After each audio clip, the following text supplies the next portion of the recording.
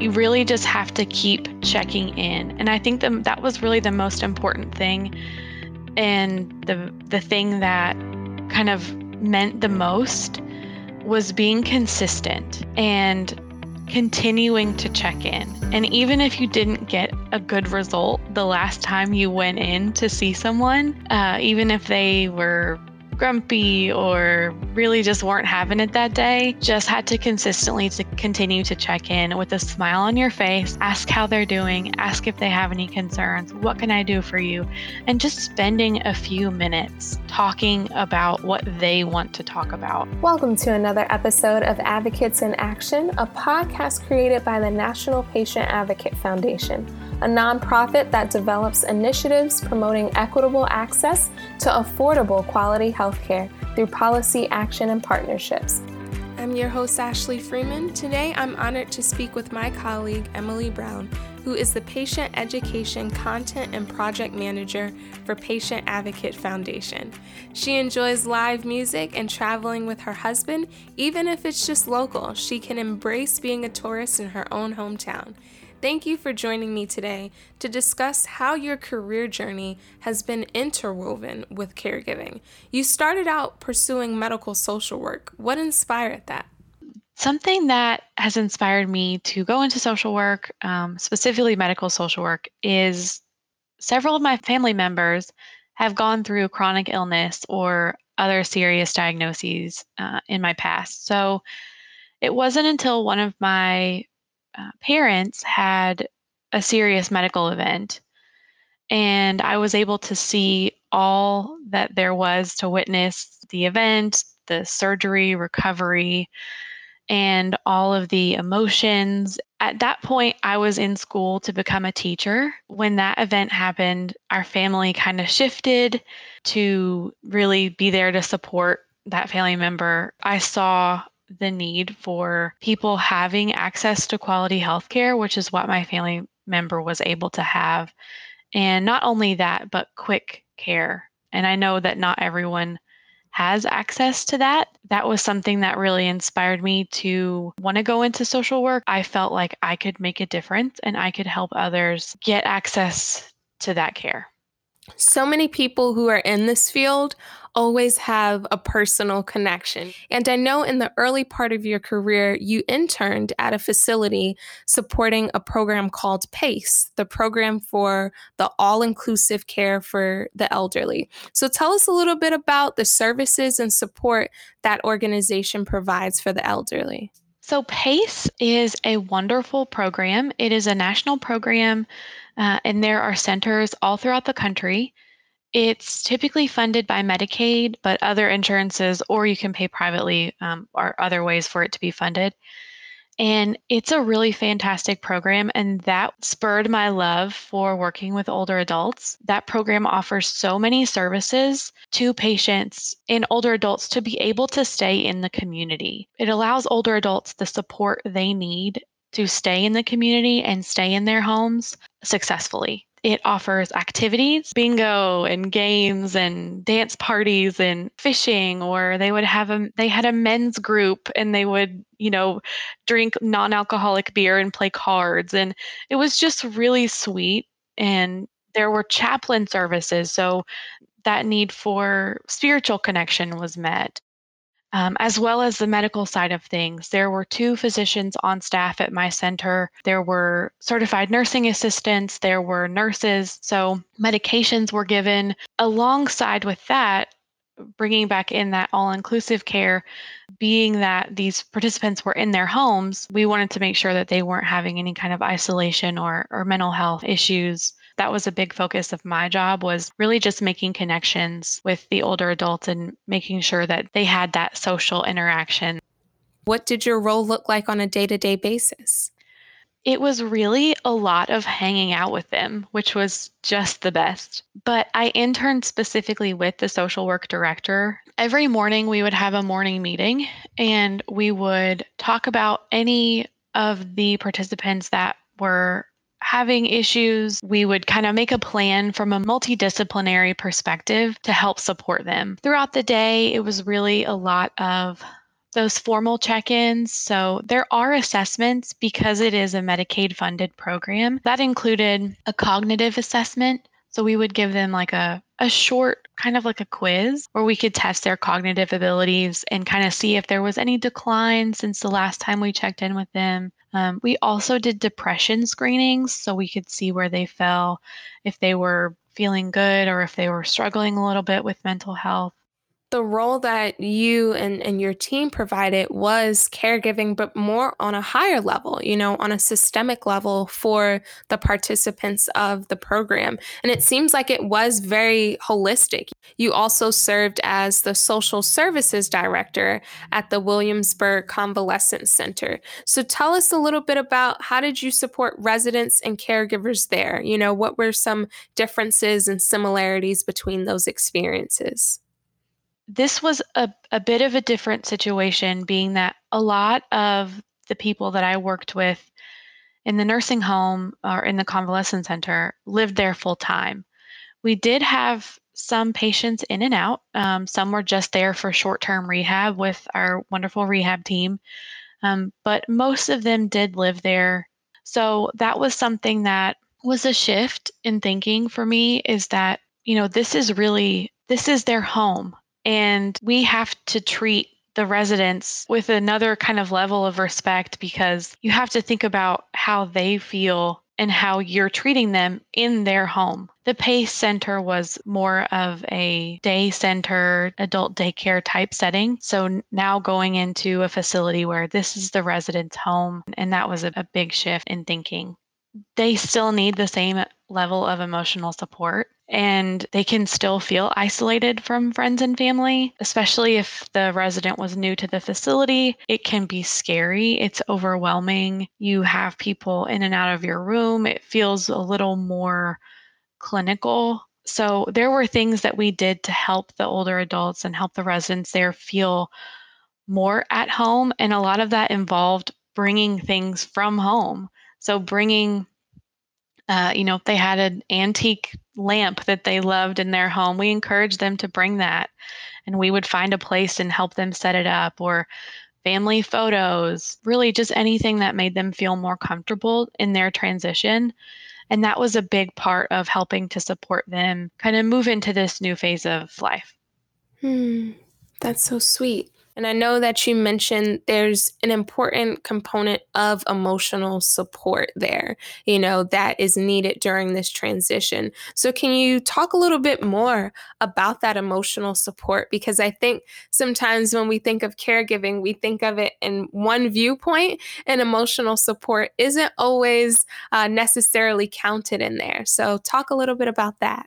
Absolutely. I think you're right. I think a lot of times the word caregiver, when people hear that, they think of the more practical aspects of caregiving, getting groceries for family members, or, taking them to medical appointments, or assisting with those, practical needs like dressing or bathing. But there's a lot about caregiving that I think sometimes people don't realize. And that is caring for the emotional needs and mental health needs of the people that you're caring for. And in my professional life, that's really where that caregiving notion has come in. And it's just making sure that the people that I was working with felt cared for and loved. And I think sometimes that's hard for people to talk about, especially with older adults, because a lot of older adults were raised in a time where you didn't talk about feelings. You really just have to keep checking in. And I think that was really the most important thing, and the thing that kind of meant the most was being consistent and continuing to check in. And even if you didn't get a good result the last time you went in to see someone, even if they were grumpy or really just weren't having it that day, just had to consistently to continue to check in with a smile on your face, ask how they're doing, ask if they have any concerns, what can I do for you? And just spending a few minutes talking about what they want to talk about. I agree. That notion of being able to have grace and understanding, for the other person. So I really admire the perspective that you bring, because A lot of the caregivers that I've interviewed so far have been family caregivers, but you bring a very special perspective where it was from a professional setting. And I think sometimes that grace and understanding that you were mentioning is a little harder to have. When it is a stranger that you're trying to build that relationship with, it can be a little more difficult to have that love and compassion. But like you said, it's kind of like a muscle that you have to build. Absolutely. And I think a lot of it too is putting yourself in their shoes and trying to think about it from their perspective. If I had just broken a hip and I was in a new place with new people, and like you said, new sounds, new smells, new everything, I'm probably going to be pretty grumpy. I'm going to be confused. I'm going to be concerned and scared and wondering when I get to go home or if I do.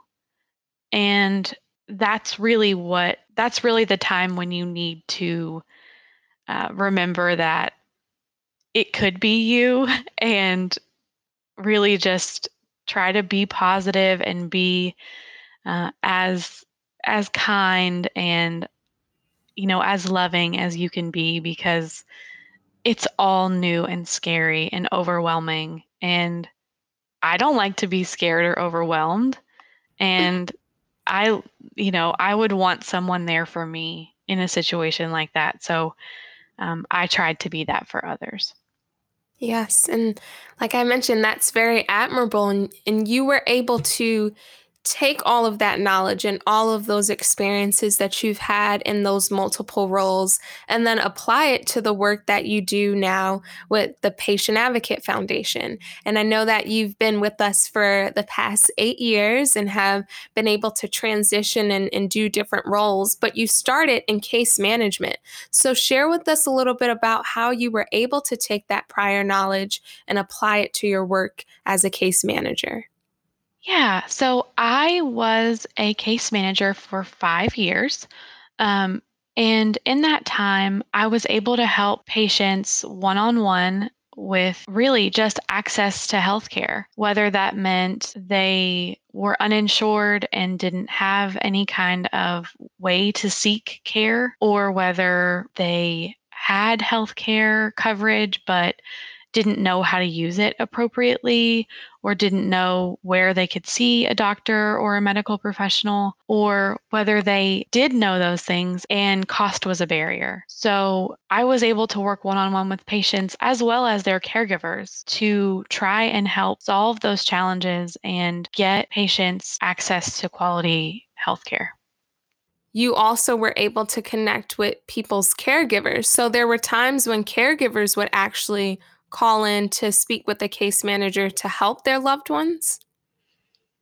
Absolutely. That was a large chunk of the people that I worked with was caregivers or loved ones calling on behalf of the patient. And more often than not, they're feeling frazzled and they're concerned and scared for their loved one, especially if they're in the middle of a medical crisis. So really, I was going at it twofold. One is, how can we solve the issue for the patient? How can we get them access to care? How can we get it paid for? But also, how can we support this caregiver and make sure that they're taking care of themselves and having their needs met as well? And while I worked at PACE and at the convalescent center, I did facilitate caregiver support groups. And I was able to take a lot of what I learned working one-on-one with those caregivers into my case management work. I could foresee things and barriers they might face and try to support them.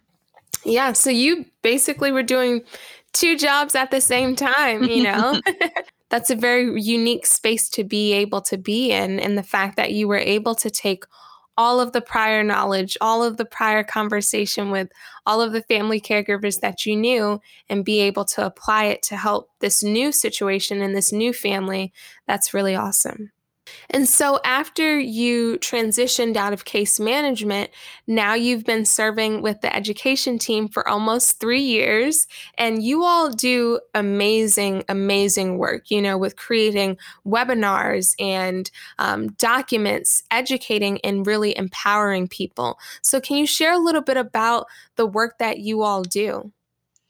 Sure. So, as you mentioned, case management is very one-on-one and it's very one problem at a time focused. So the work that we do in case management is very reactive. So it's patients or caregivers coming to us with a problem, whether that's, like I mentioned, access to care, needing help paying medical bills, needing insurance, and us solving those problems on an individual basis. So, moving into the education department, it's much more on a broader scale. We're helping a larger audience on a macro level try to mitigate problems. So, we're going from reactive to proactive. And the publications and webcasts and all the educational materials that we create are really geared towards helping people solve problems before they pop up. We're trying to mitigate challenges and issues that people might face in the healthcare process so that they don't have to reach out for help. Things run more smoothly. They have the access to the quality healthcare that they need, and they don't need other intervention. They're able to, like you said, advocate for themselves, empower themselves to really get the care that they need. It's evident that your career has been one that has been full of being able to be a light and resource for so many people in so many different ways. And that takes a unique person, to be able to take on all of that and to be able to help support people in those roles. So personally for you, with having a job that requires you to think about others so much, how do you take care of Emily? How do you take care of yourself when you have a job that is so selfless? That's a great question. A lot of it is seeking support myself. When you're in a role that can be emotionally draining because you're kind of pouring that into other people, you really have to know yourself and you really have to check in with yourself and know when you're starting to burn out or feel at your wit's end or feel very stressed. So, knowing and recognizing those signs in yourself is vital. In those circumstances, when I felt like, oh man, this is getting tough, or I'm getting really burnt out, I tried to spend time in nature because it can be such a reinvigorating space, I guess. Spending time in parks or the beach, or thankfully, we're here near Virginia Beach, so we're able to access the sand and water pretty quickly. So getting out when I'm really feeling frazzled was the thing that I did. Also, I really like long, hot baths. And so I would just really like take a relaxing bath and get some candles going and some bubble bath and really just try to soak away the stress.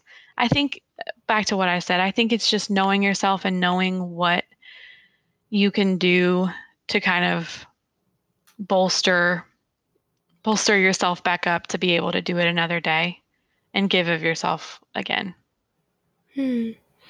Yeah. You said that so eloquently, giving of yourself. And it's not an easy job. So what do you love most about the work that you do and the impact that you make? I just love being able to help other people and seeing, somebody presenting with an issue or a problem and me having a solution for them, me being able to meet them where they are and provide a tangible solution to their problem is so fulfilling. Whether that's, talking from an emotional perspective, whether that's just checking in, giving you 15, 20 minutes of my time and seeing your mood improve when I leave.